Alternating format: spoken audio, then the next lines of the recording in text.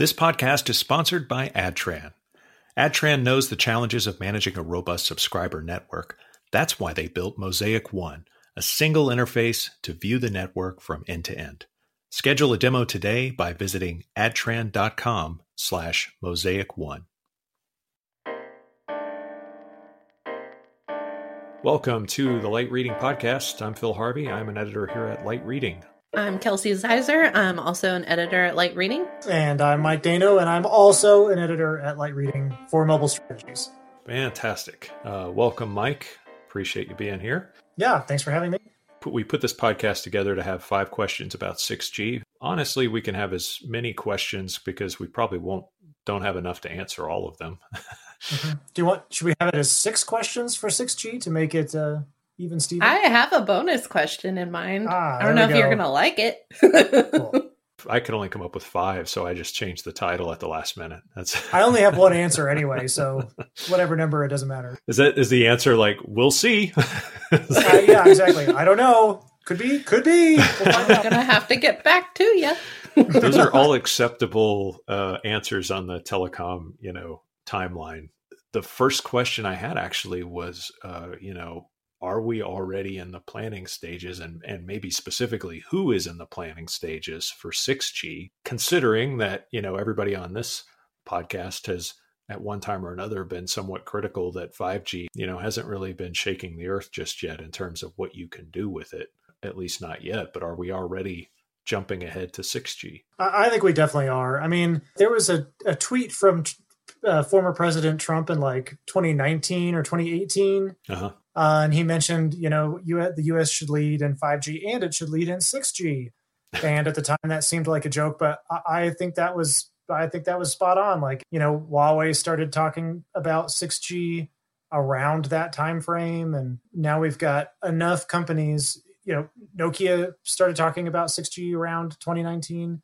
Ericsson started talking about it in the 2020 timeframe, and Rohde & Schwartz, which is a big company that designs network testing equipment, they had a whole marketing campaign around 6G last year. Uh-huh. We had the formation of a big trade association around 6G last year. Like, I think it's moved well beyond a thing, and now it's like a real thing.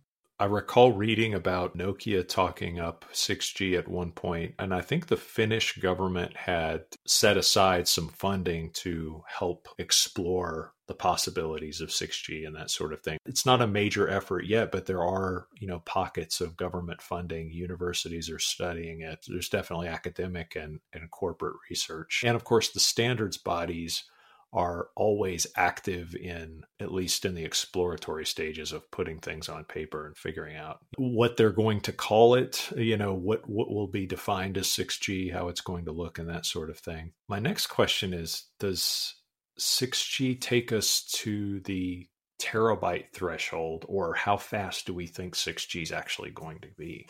The one thing I definitely know is that people are really working on 6G. I think there's a lot of time being spent on it right now in labs and in academic forums and at universities, and especially in the R&D of some of the big companies, and at the policy level. I think we're in the early stages of policy level discussions in governments around the world. So like that's all happening, but I think we're anywhere near knowing what it is. I don't know if that's a good thing or a bad thing. It makes it fun. fun. I don't know what you guys think. Like, yeah, is it? You can't be wrong. It does be. I mean, it could be anything or everything. So From that perspective, it's worth talking about. But yeah, it's hard to put any real thought around this thing because it's, it could be anything or nothing. The times I've heard it kind of talked about in any context of, like what it was going to be was the, we'd go from gigabyte to terabyte threshold in terms of speed, and that latency would basically be non-existent. I could see that being the far out technical goal for 6G, but like every other standard, it's probably got an evolutionary path to get there. Yeah, I think there's definitely not a lot of clarity around it. I would say the two things that I have seen that are very sort of tangible around 6G right now is that there is a discussion around transmissions above 80 gigahertz. As we've all come to discover with 5G, one of the real big parts of 5G was that it allowed you to do communications in different spectrum bands that were not typically used for 4G or 3G. So 5G rolls around, and yeah, it's a little bit more spectrally efficient, but the real deal is that you can use a lot more different spectrum bands. You can use mid bands, you can use millimeter wave bands, and those all go up to about 30 or 40 gigahertz. So there's a discussion around that 6G is going to be 80 gigahertz and above that 95 gigahertz, all these like super high frequency communications. I think most people agree that that's what's going down with 6G, is that it's in even higher spectrum bands. And then the other, I thought, real tangible thing that we did see with 6G was that Ericsson put out a video about like, here's what we think 6G is going to do. It's the typical vendor pie in the sky, like it's going to be amazing. And everybody's it's this diverse cast of actors who are all young and they're just hanging out, and they're like it's like the new version of the Friends TV show. But like what they really showed was they showed this, like, it was basically Ready Player One. You put on these like VR goggles and you go. I couldn't get through that movie. That's good. Sorry. I like it. Oh, okay. Except I don't think anyone's chasing you in the Ericsson version of 6G as they are in that Ready Player One movie. There's all sorts of people that chase the guy. Oh, good. Because my scary action is just to cover my face with my hands. So That's I'm not not good at running anymore. from things. No. Yeah, you'll have VR goggles on. You won't be able to cover your eyes anymore. But and so in the Ericsson video, they talk about like you'll have a digital sense of smell and a digital sense of taste, and you'll be transported to these new environments and blah blah blah. So I mean, that's their version. That's their vision of it. Whether that's the real deal or not, I think we've seen similar videos for 5G. Yeah, I'm still waiting on my drone taxi to arrive. Same. What about the transition to 6G? Do you think it'll be easier or smoother than the transition from 4G to 5G? Who knows? I mean, I can't imagine it's going to be nice and smooth. I do have two things that I think are interesting. So one is that if you're in the terahertz spectrum bands, the signals travel an even shorter distance. So that will be an issue with 6G, is that, if 5G is sort of limited to downtown areas and high traffic areas, presumably 6G will be even further, the coverage areas will be even smaller, potentially. And if that's the case, then, you've got to get more transmitters. It might only be in the home. It's hard to know how that's all going to play out, just like it was in the early days of 5G. I think the other real big deal is that, you talk about like, is it going to be a smooth transition? Well, I think there is a definite trajectory toward the Chinese version of 6G and the US version of 6G. I think that the writing is certainly on the wall for something like that. I would not be surprised at all if that's how things actually turn out. Meaning that that we'll have two completely different sort of variants of 6G that won't be at all interoperable. Pretty much. I think, just like we had it in 3G, we had the UMTS version in Europe, and we had EDS CDMA in China, and then we had CDMA in the US, and then we had GSM and, a couple of other places. And I think there's a strong possibility that we'll go back to that. Latin America's got this weird version of 6G, but is that due to all the restrictions on Huawei right now, or like what do you? Pretty much. I mean, I'm just reading this, the same coverage that we all are of like what the New York Times is writing about for U.S.-China relations, and it does not seem like the relations are getting any smoother.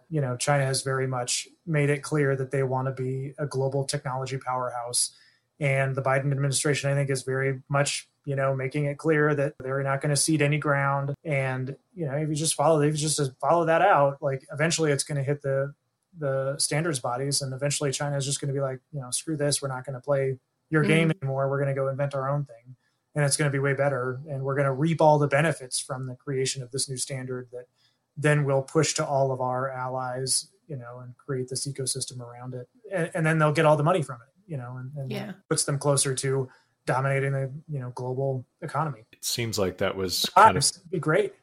I feel like this is that sounds awesome. Makeup for a movie. It seems like this was kind of put into motion, when they started with this whole race to 5G. It's like, the hyper competitiveness between the West and China. You just kind of think it's heading that direction. We're going to go back to this 4 or 5 different standards of the same technology all over the world, and that means when you travel to certain places, you'll either have to have a different kind of phone or, some sort of eSIM technology that accommodates changing one style of 6G to another, or we'll all fall back to 3G when we're in different countries. Jeez. I think that's, definitely. I mean, we all traveled around during the age of 3G.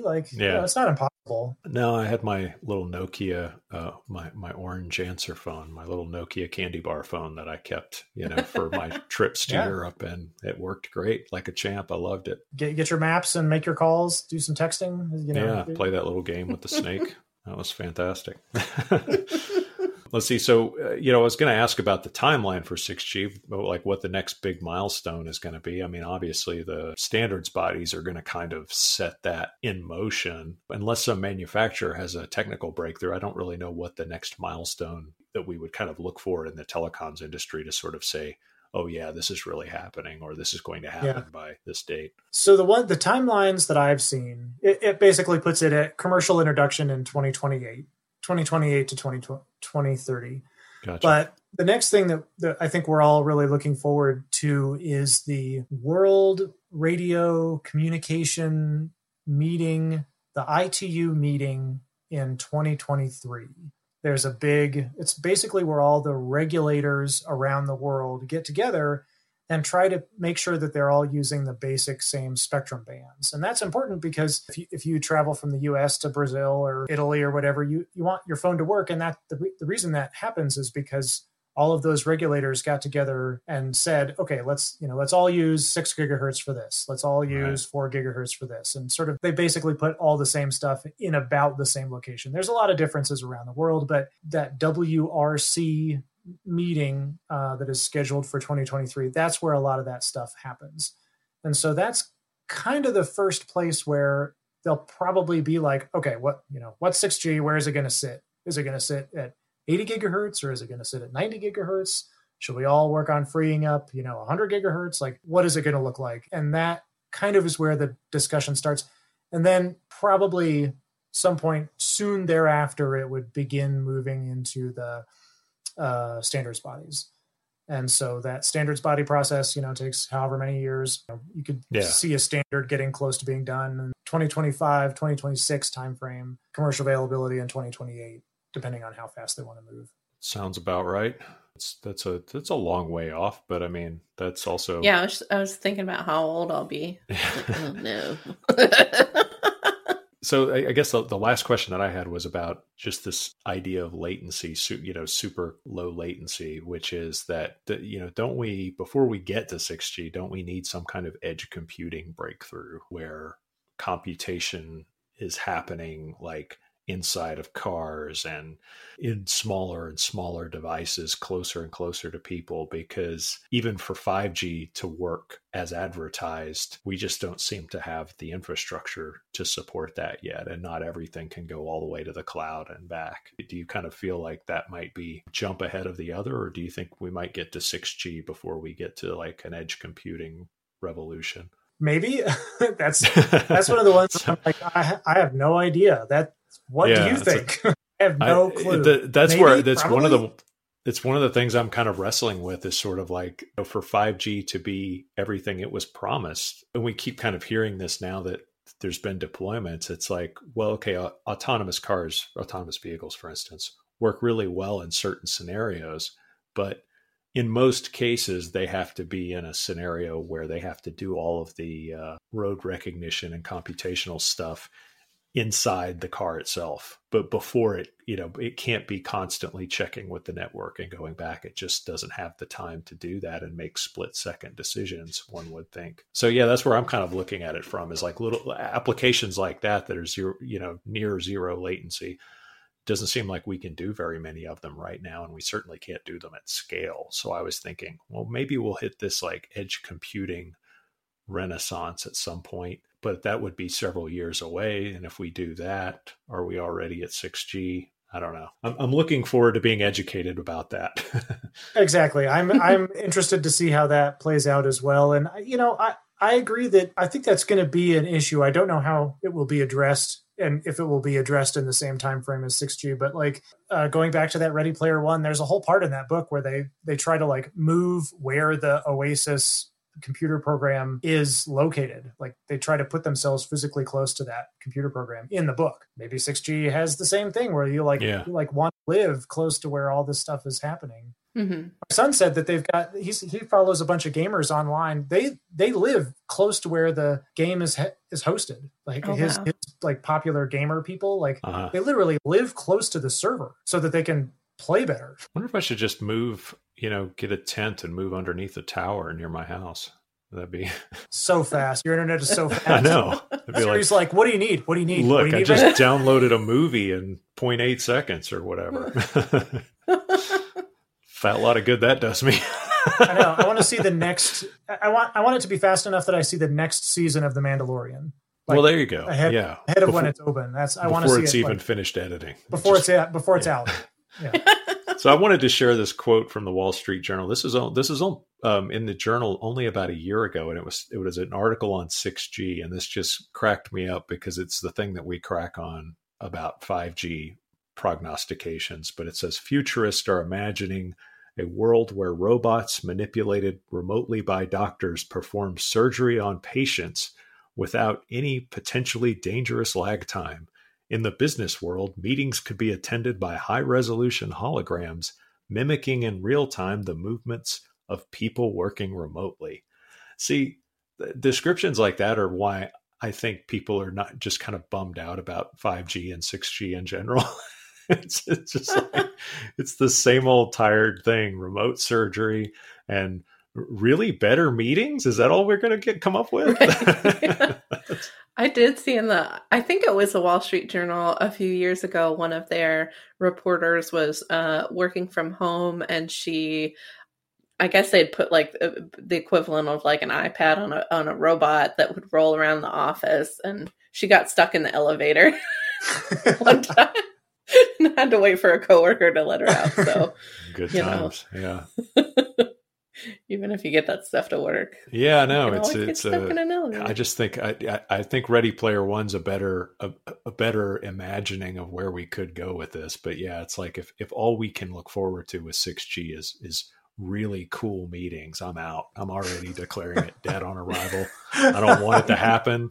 I'll happily go back to 4G or whatever. Anyway, Kelsey, I've used my allotment of questions. Do you have anything else for Mike on 6G? Mine's kind of a goofy one, but does 6G mean that Skynet's finally online? Yeah, right. Yeah, I think for sure. Well, I think in the movies they talk about. I think it's already happened in the movies. Yeah. That when Skynet gains consciousness. I think that happened last year, or maybe. Yeah, that was like in. It was right around 2020, wasn't it? Yeah, that was the. I think that's right. We didn't know. We were all inside, but exactly. According to the timeline given to us in the 90s or whenever that movie came, or the Terminator 2 came out, we're already living in the Skynet era. I mean, it sounds like we're still holding out for some of all those promised benefits of 5G. So even if 6G emerges in 2030, it's still going to be a while for us to really see the benefits, unless we all want to move to wherever the video games are hosted. I'm definitely going to do that. I don't think any of us have a 5G phone, right? You guys don't have it. I don't. I do not. No. Yeah, see, none of us do. So yeah, I'm on AT&T, so occasionally I do have 5G because it's 5G. So I actually am the same. Yeah. Yeah, they do. I have the faux 5G. They try to convince me I have 5G once in a while. But part of the reason we're covering this on Light Reading, we've put a channel up where we're categorizing 6G stories, but we're not seriously looking at the day-to-day of 6G as much as we are 5G. It's more about looking ahead and seeing what kind of structural changes or government funding or whatever that has to kind of line up. And it takes this stuff a while to get going. So we start covering it now.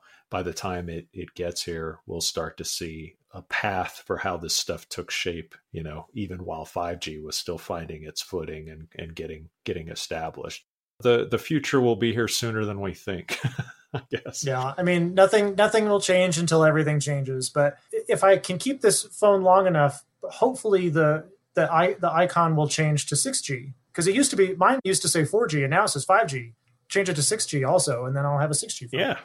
I would just ask AT&T this. If I just for parties, if I, when we start going back to parties, could I, top up my bill, throw them a few bucks and they put 7G on there just so I can freak everybody out at parties? You'd be the life of the big 5G event. That's right. Look what I can do. That's it. Yeah, right. Well, that's a quick look at what we see now in the short term for 6G and where we think things are. Mike, thanks for playing 5 and/or 6 questions about 6G. Yeah, thanks for having me. And Kelsey, thanks for being here as well.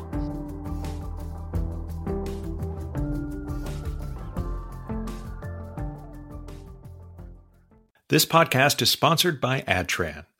Adtran knows the challenges of managing a robust subscriber network. That's why they built Mosaic One, a single interface to view the network from end to end. Schedule a demo today by visiting adtran.com/mosaic1.